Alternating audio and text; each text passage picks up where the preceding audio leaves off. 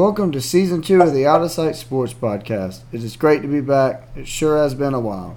I'm here with Crawford Edwards, and we have a special guest and one of my closest friends, Nathan Dillard, joining the episode later today in the pod. But anyways, in today's episode, the main focus is going to be our Atlanta Hawks and their improbable playoff run and what's made it possible. Despite an off night from Trae Young until the fourth, the Hawks were able to end the process and send Joel and the 76ers to Cancun in Game 7 Sunday night. Don't forget Atlanta didn't have their best perimeter defenders in DeAndre Hunter and Cam Reddish either. Kevin Huerter had a game-changing performance in Game 7. Tell me your takeaways from this performance and what you see in his future, guys. Since you are our guest, you start, Dillard. Well, Josh, I would like to first thank you for having me on. Absolutely, man. Absolutely. And so, we can kind of see where Kevin Huerter explodes in this Game 7. As we take a look back at Game 6, I'm just going to read off a few stats. He had 17 points with 7 for 15 field goals and 11 rebounds. This kind of was the spark into Game 7, I think. And moving on from that, I think, he's going to get only better. I mean, take a look at him. He's only 22 years old, a young talent. And, he can only get better. Game 7, he had 27 points with 10 of 18 field goals and 7 rebounds. He exploded there in the fourth quarter, as we can see, and I just think he's going to get only better from here. Yeah, man, those are some great takeaways, dude, for sure. But, Crawford, what do you think about it? That was one of the most intense Game 7s I've ever seen.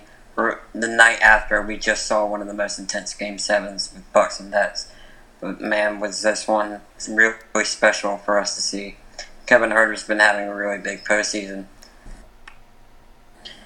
But we never wavered at any moment in that series. There was some really disappointing loss, especially like Game 6 with the free throw line. I thought, oh my God, I've never seen us act like this before. But the takeaways from the game is, just how special Trae Young is. And we use that word special because you can't quite describe it or compare it to any other player because he's not Steph Curry. He's not James Harden. He's Trae Young.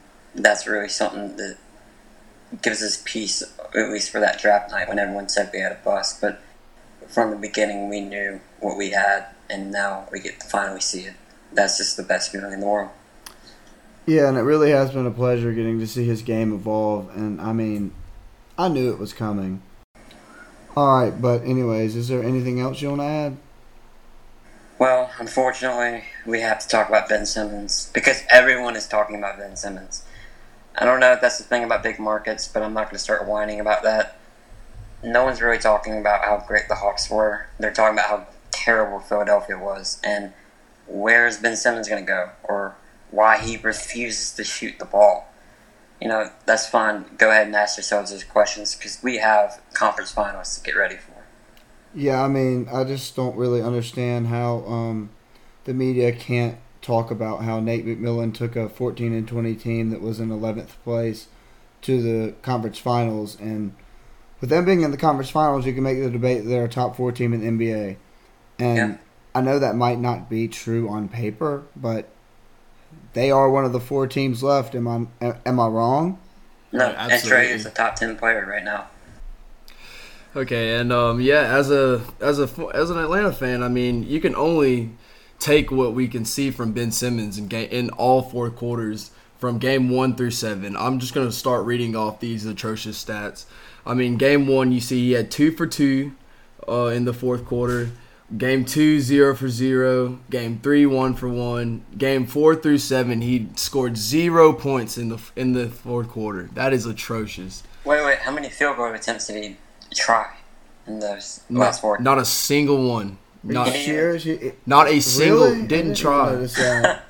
Didn't try a single one. Okay, and he got an all-star bid over Trae. Is that correct? Yes. And a former first-round pick as well to go on. But he is an unbelievable defender. Oh yeah, don't get me wrong. Don't get me wrong. No. Trust me, I'm not, dude. The fact that he no-showed like that, honestly. At this point in his career, I thought they were far enough to I thought that they were far enough in their process to be able to get over the hump, but Kevin Huerter ended the process. Exactly. Absolutely. But anyways, it was such an amazing feeling being on the side whose heart wasn't broken. Random but fun fact. Herter was an outfielder and teammates with Braves pitcher Ian Anderson in high school in Clifton Park, New York. The two led their team to a state championship in 2016, and hopefully they can bring rings to Atlanta as well. But anyways, I'm so excited to be talking about my Hawks during the playoffs. Nonetheless, them matching up in the Eastern Conference Finals for the first time since 2015 and the second time since relocating in '68. As someone who's a lifelong Hawks fan, it is beautiful to finally see a group that has each other's backs like family. They also bring that swagger and attitude we don't see from Atlanta teams. This group is different. When everybody was doubting Trey, it was infuriating. I knew this day would come, like I was saying earlier, and he has proved so many people wrong. When he beat Kansas 85-80 in 2018, a team that later went on to go to the Final Four, I knew he was the man. But anyways, how are you feeling about tonight's game, Crawford? That's a great question. I think we have to get a gut check of what both teams are feeling right now.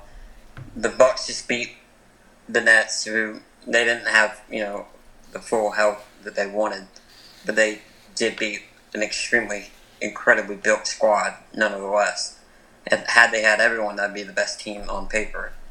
But still, they have some sort of ego going on with them that they did just kind of beat the team that everyone was saying, no doubt, is going to win the championship, especially when the Lakers lost. Now, with the Hawks, we just beat the Philadelphia 76ers. And we've come from not nothing, but we've come a long, long way, even this season before Nate McMillan. And that's a real clash of confidence, I think. But what it's going to come down to is not wavering from what got you there in the first place. And I just think there's something scrappy about this Hawks team. This sort of nothing-to-lose mentality that lets them play free. And with the Bucks, it's championship or bust. Giannis is under a lot of pressure. So I'm going to go with the advantage Hawks. Yeah, I feel really good about it. I was going to be sick if we had a chance to avoid the Nets and then blew that Game 7. Not that the Bucks aren't a fantastic team or anything, but you damn well better believe that I would rather play the Nets, who have KD, Kyrie, who would most likely be back for the series, and a one-legged James Harden. One-legged or not, it's still the beard. Anyways, I think this is going to be an absolute war of a series, and I cannot wait. You're damn right about that James Harden point. And that's still one of the best scorers of all time. He's scoring 36 points a couple seasons ago. All that 30-point game streak that he was on. Where was any of that? Especially in Game 6. I don't think he did much at all. I don't know if he scored at all. And either way, he should be able to come up with something better than that. But I can't get on to him about his hamstring injury, because I certainly know how pain can go. That's tough for him to pull that off anyway.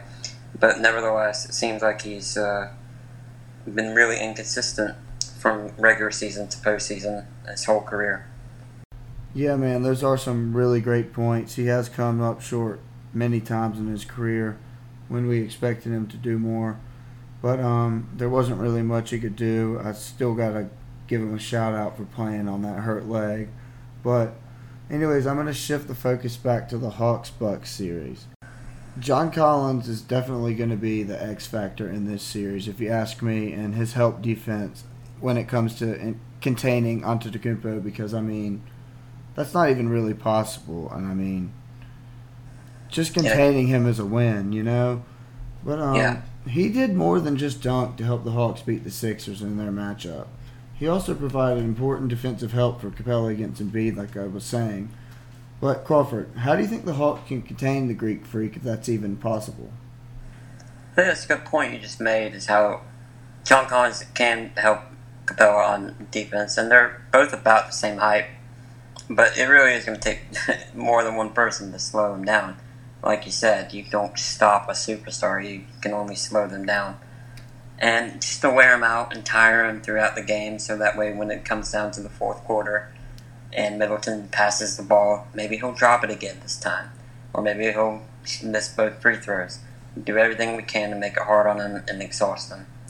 And I think our best defense is our best offense if we can just score more points. Looking at the season playoff stats for both teams, we are scoring more points than they did against Brooklyn as we did against the Sixers and the Knicks. So, yeah, if our shooting is there, we can definitely just win that way. Yeah, Collins is definitely going to have to be very defensively efficient if we want to win this series and pull this off and go to our first NBA Finals since the merger. But other options for the Hawks include rookie Big O and Solomon Hill. DeAndre Hunter, who was part of the defensive plan on Antetokounmpo during the regular season, is obviously out for the remainder of the postseason following knee surgery last week. On the latest news, it's great to hear from a little bird app we all have that Cam Reddish will be upgraded to questionable for this series. I'm sure he's excited to get back and play. Yeah, for real. We really, really need that, man. No doubt. Because when the 76ers were firing off all cylinders, hitting all those threes, man, it was getting ugly. And we cannot let that happen. But fortunately, I don't know. I don't quite think the Bucks have the same shooters. Because, I mean, obviously, Joel Embiid. That was I heard from a little bird app that we all have. That Cam Reddish has been upgraded to questionable for Game 1, which is going to be really excited to see if he can play and how well he can play.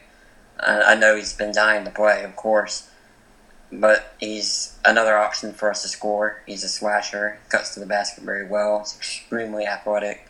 He's come a long way from his days at Duke, where he wasn't eating healthy or anything like that. And he's taken everything very seriously since then. Yeah, man, I bet Cam is absolutely ecstatic to get to be able to play in his first playoff game. Nonetheless, an Eastern Conference playoff game. It's really just great news for the Hawks because obviously with Dre being out, we were already struggling. And when we heard the news that Cam was going to be day-to-day and he ended up not being able to play in that series, that really did hurt us, even though we were able to escape out of the Lions' den with the W. Next, I want to talk about this very interesting quote from Coach McMillan after Game 7 and the confidence he has in our young superstar. He's fearless. The opponents have to guard for that. He would take a shot if he's open, regardless of how many shots he has missed. And we saw how many shots he had missed, and once he finally heated up in that fourth quarter, man, that was so big for us. And the fact that he was able to show up when it mattered the most really shows a lot about him in his first run in the playoffs so far. And I mean, most players don't even get to go on a run on their first appearance, and we're already in the conference finals, man. This is crazy. But anyways, back to you, Nate. What do you take away from this quote? Well, Josh, I think it's great that Coach can believe in his players like that. And I mean, it's really magical to see what he has done from the time that he entered in after Lloyd Pierce was fired midway through the season. I mean, I think he's the best thing that's happened, for us, and he's only going to continue to do great things to lead us, hopefully, to a championship, Josh. And I think he's here to stay. Yeah, man, I do too. And I mean, I think there will be an uproar if he's not our coach next season, but I feel 100% certain the Hawks will be smart enough to bring him back, especially since we have better ownership now as opposed to before 2015. Lastly, I want to go back to a point in this series where the momentum switched. Game 4. I don't think people understand how crazy it is that Trey dropped 25 points and dished out 18 assists versus a team with 3 All-NBA defenders. Young only had 2 turnovers as well. Obviously, he struggled with his jumper, but they got the dub to tie the series, and he was making plays all over the place, becoming the youngest player in the history of the NBA to record 18 assists in a playoff game. Then obviously, the next game, the Hawks came back from down 26, and we all thought that game was over. And that's really where it switched. But anyways, I'm really looking forward to tonight's game. It's going to be a great one. With that being said, thank you for tuning in to episode 8 of the Out of Sight Sports podcast. I'm so glad to be back doing this, and I can't wait to see y'all next week. Go Hawks. Go Hawks.